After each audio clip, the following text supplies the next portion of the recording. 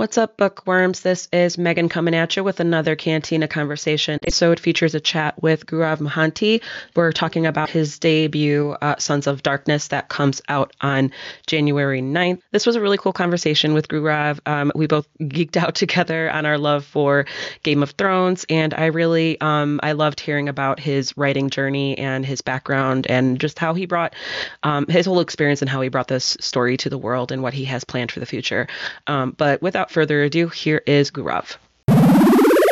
Okay, today we've got Gourav Mohanty here. We're talking about Sons of Darkness. That's his debut novel that comes out in the United States on January 9th. But if for everybody else in the rest of the world, the books are joining me today. This book was fantastic, engaging, crazy, dramatic, entertaining, all that good stuff. It was very long, but it was worth it. Everything you squeezed in there. So I'm happy. I'm excited to dig deeper today. Thank you so much, Megan, for having me. And I'm so excited to have this conversation with you. And I'm glad that you enjoyed the book. Yeah, I mean, good things take time. So I'm hoping that the length kind of, makes up for content. So Yeah, I'm right. really excited. Yeah, I know. That's a good way to look at it. So this is good. This might be a little tricky, but if you could, can you please give like a spoiler-free summary of the book, so that people can follow along with the conversation? Oh, absolutely. I've done so many pictures of the book, I think now memorized by There heart. you go. I mean, Sons of Darkness is something which you get like when you combine the political intrigue of a Game of Thrones with, let's say, in quotes, the healthy relationship of a Gone Girl, and then spread it over an ancient Indian landscape. In its essence, Sons of Darkness is a dark reimagination of a mythological poem, the longest epic poem in the world, by the way, the Mahabharata, which is like Troy on drugs. So this Sons of Darkness basically takes up the villainous characters, the evil characters, and reimagines this epic from their perspective. So what Madeline Miller did with Cersei or A Song of Achilles, looks at Troy from the perspective of shadowed characters.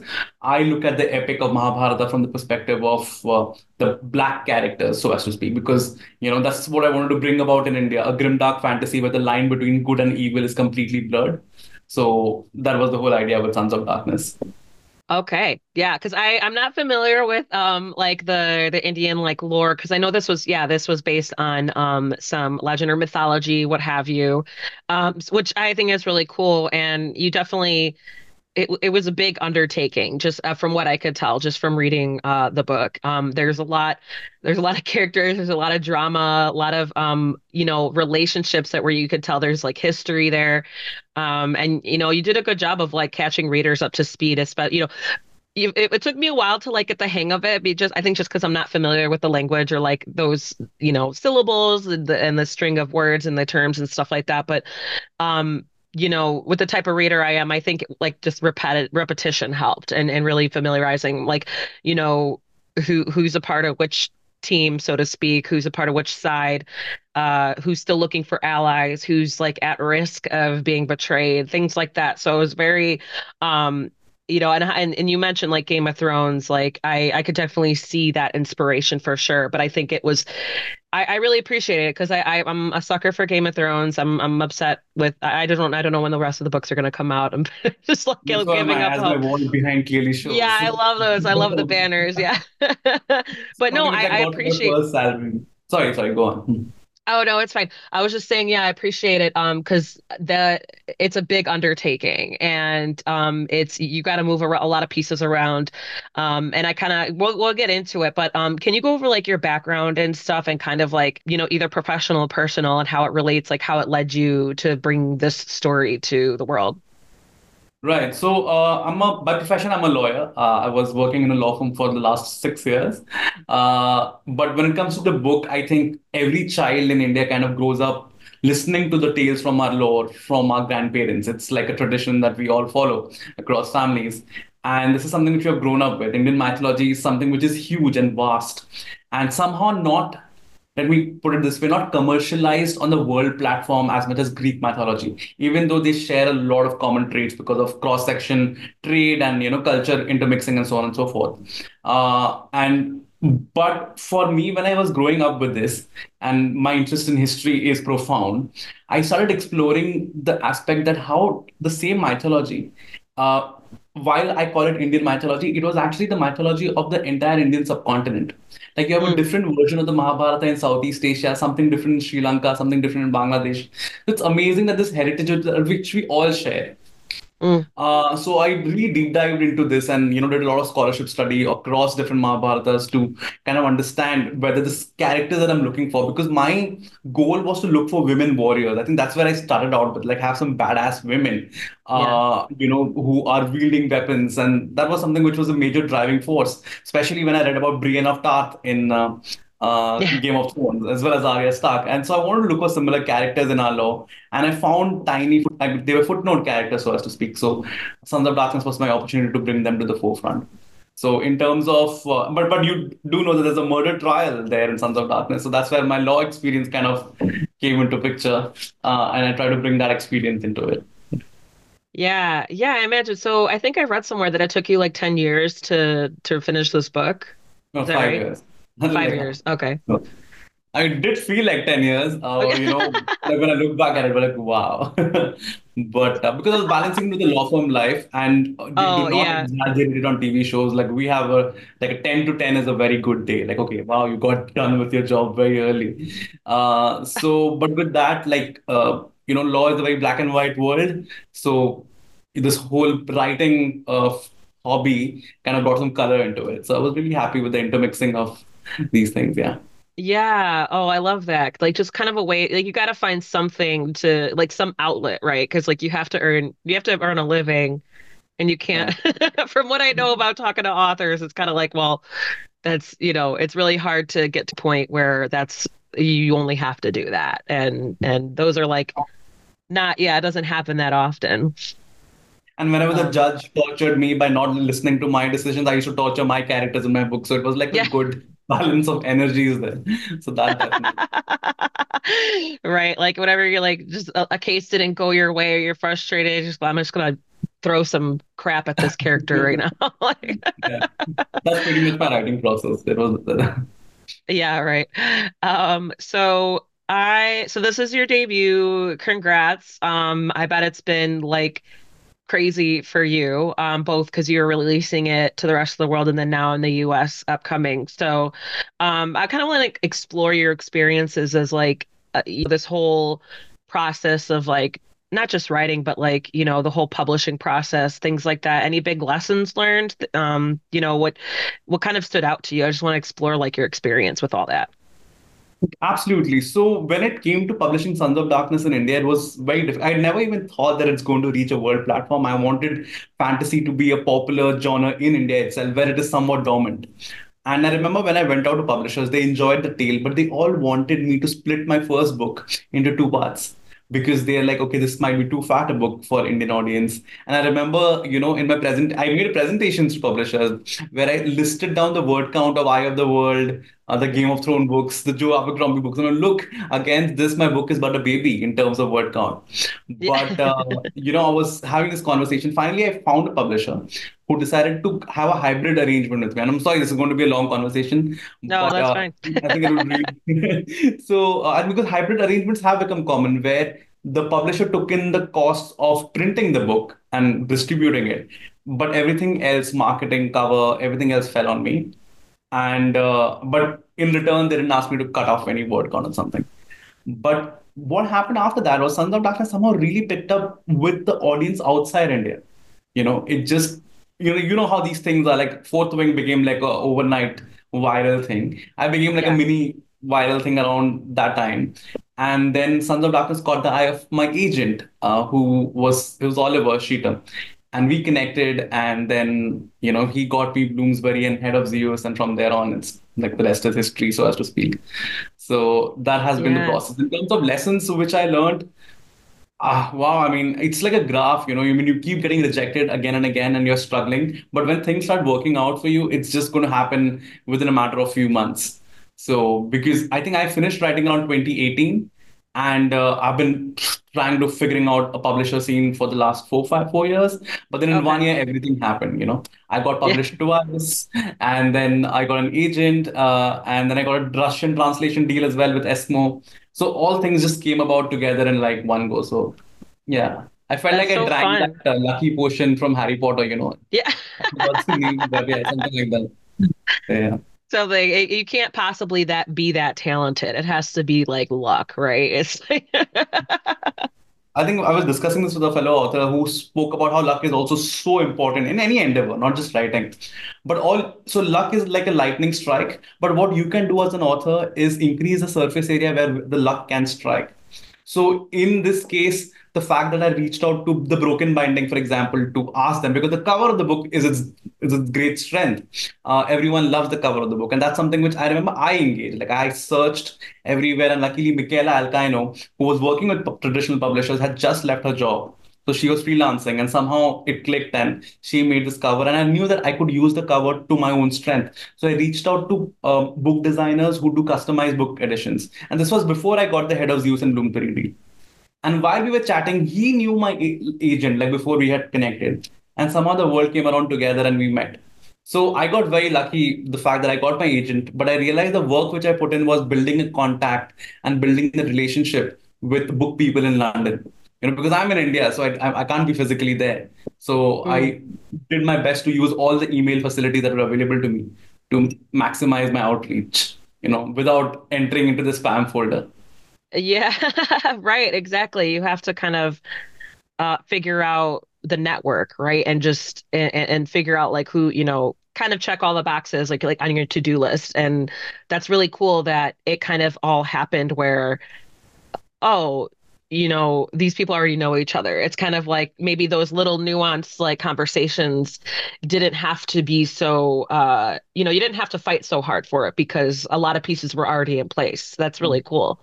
That worked out for you. I think, the universe was just telling you that this book needs their, Game of Thrones for Indian audiences, and then the rest of the world is just like, wait a second, like we think this is cool too. Like, you know, I would really hope so because see, like even when you were talking about initial difficulty at reading these names, and then now let's say if some Indian chaps are having a conversation with you in a bar, and suddenly you will cite Satyabhama and Krishna, and the names will just flow out of you because it's about yeah. repetition, right?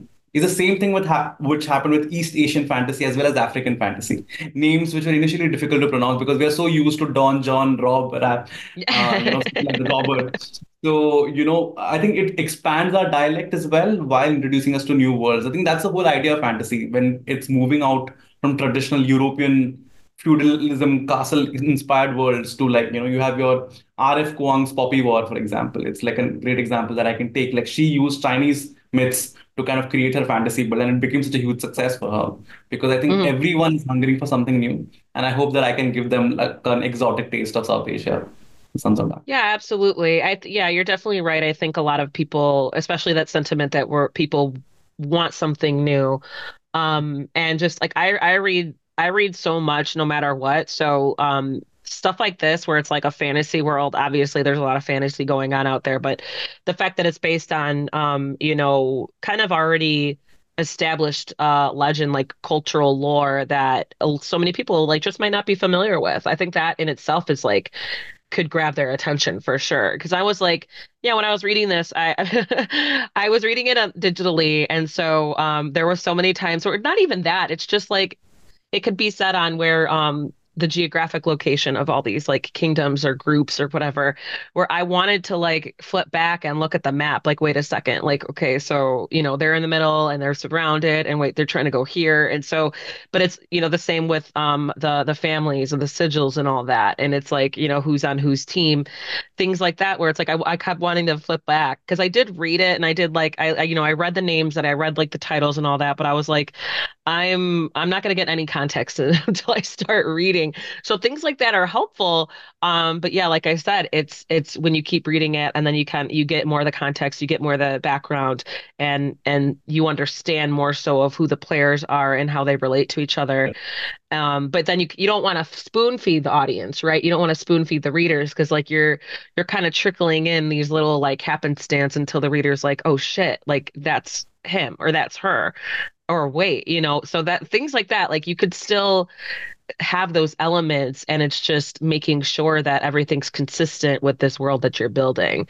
In addition to you, imagining what, for example, Krishna, who he might have been like, or what his background might have been, who these players, who these characters, what their lives might have been like, or at least this is like your interpretation, your imagination of it.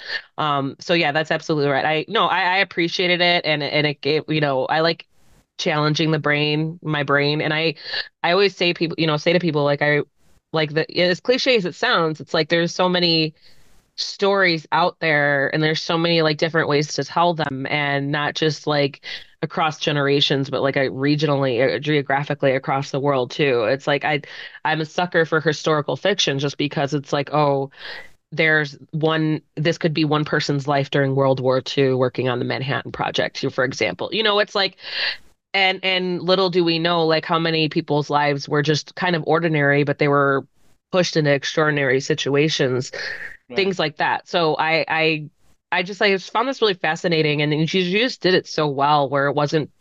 I could tell that you took a lot of care, but then also you seemed to have fun, and like because the reader, then I myself as a reader had fun too, where I was just like I just want to see what's gonna go down. Like I just want to like I just want to I want to finish because I want to know what's gonna happen, or like the final showdown and all that, because and it's very like action packed is very good, but it's all I don't know, and I think you did it well. And I'm gonna rant while I like go through all No, my no, I love it. I questions and mean, stuff. thank you so much, Megan. That's really sweet. And the fact that you like historical fiction is something so important to me as well, because now you know these places, Mathura and Hastinapur, they exist because this is also a historical fantasy. So now if you come to India, Mathura still exists. It is considered a holy place. Hastinapur, the name doesn't exist, but people know of this place. So it's like while you're reading Sons of Darkness, you're also getting a GK primer, like a general knowledge primer on medieval and ancient India and these places which still exist. So I think it just to get there. For example, this map is something which I drew on something which is called Incarnate. It's like a online software where you can create maps. And I remember scouring through like at least a dozen maps from ancient texts about these routes which these kings took, or how the rivers flowed around that point of time, etc., etc. And a lot of people say that Mahabharata is based around the time of the Harappan Mohenjo-daro civilization, which is around 3500 BC. So again, get those maps and create this thing. So being a history enthusiast myself, like you, it was an enjoyable process. It was not a chore at all. I was having fun. It was like a drawing competition for me. So I think when I started having fun, I was hoping that it reflects in the book itself, because the idea was not to just to channel the George R. R. Martin in me, but also the Woodhouse in me. To kind of marry these two worlds where you have the dry wit of the Britishers, let me put it that way, along with the brutality and the political intrigue of Game of Thrones. So I think I wanted to kind of wed these two concepts. So that's why that dry humor was really, really important, and that kind of Oh helped yeah. because I do stand comedy on the side. So I'm Yeah, I hoping could that this tell. I kind know, of even with characters where I'm like, I don't know, they're interesting, but I don't think I like them that much. It was still, I was laughing at the things. Maybe it's because I didn't like them that much. I was still laughing at the things that they were going through and their reactions to it. Like I think like Shikuni, like a couple times, he was like, "You got to be fucking joking," like because it speaks to his character because he's like in his motivations where he's really careful about who he's talking to and how he's talking, like to put the pieces in place to protect things that like are important to him, like kind of self-serving, but like also maybe in the big picture of things that he's looking out for members of his family, but because it benefits him. But it's like really funny when all of that, like that relies on other people doing what they need to do, but that never happens, like, or it doesn't happen that often, and that's a big risk. Like as long as this person who has no idea what I'm up to, as long as they're doing what I expect them to do, then my plan will work fine. But then when something's thrown up, like turned upside down, and something surprises him or throws him for a loop, I think that's hilarious. It's like just very human like he's just another person where he's just like, oh fuck, like yeah, I think absolutely. that's great. I love the humor in it. Yeah. And then plus like I want to get into, there's so many characters. What let me see here. So there are like characters and you do switch points of view. What was that like? Was that like, how did you approach that? Because like, you gotta switch points of view, and then you're writing from the point of view of people of different ages and people of different genders. So I kind of Right. want to like explore that and how you approach that. Absolutely. I mean, there is a pantheon of characters in Sons of Darkness in terms of, a good mix of, as you beautifully put it, ages and genders and whatnot. Uh, when I was writing across, I wanted their profiles to be as different from each other as possible because Mahabharata, like Troy, has a vast array of characters and all of them very deliciously dark. So, wanted to pick ones and also create new ones. For example, Mati, the pirate princess, as well as Nala, the Harry Potterish Arya Stark of Sons of Darkness. These are all original characters. These did not exactly exist in the main epic, but Krishna did exist. So I kind of intermixed both of these things because I also want to create my own world rather than just stick with the characters who are there in the original epic. When I was writing their voices, I remember around this time I came across Brandon Sanderson's YouTube classes on like how to write fantasy, and those Brandon are the only Sanderson is fantastic. He's an absolutely, he's a amazing legend. writer. And Yeah. so kind of him to put those classes out there for free, because Yeah, yeah. he could easily monetize it, but he hasn't done it. And I mean, I really enjoyed it. And it really helped me because he told me how character voices work. So for me, it was very important to like when someone's reading Krishna and reading his witty lines and how he's a narcissistic person, you kind of understand that, okay, this is Krishna speaking. I hope I was able to achieve that. But while I was doing that, I was, okay, when it comes to Karna, it's someone I wish I was, right? So I wish I was that idealistic and nice. So whenever I had to write his responses, I imagined that what I would have been if I were a nicer person. When it comes to Krishna, that Krishna was a lot easier because it was like, oh, Krishna, whatever I'm going to respond, I'm going to write what Krishna does. Similarly, when it came to Mati, I think I kind of took cues from what my brother is into acting. He does Okay. theater, and he tells me about how you slip into the characters, and how you kind of write notes in terms of what are their motivations, and how do they really think. And when you kind of make these notes on one page, the character voice really comes out. Like Mati is someone who has no conscience filter whatsoever. Like she doesn't weigh things on a scale of good I and bad. know. Yeah.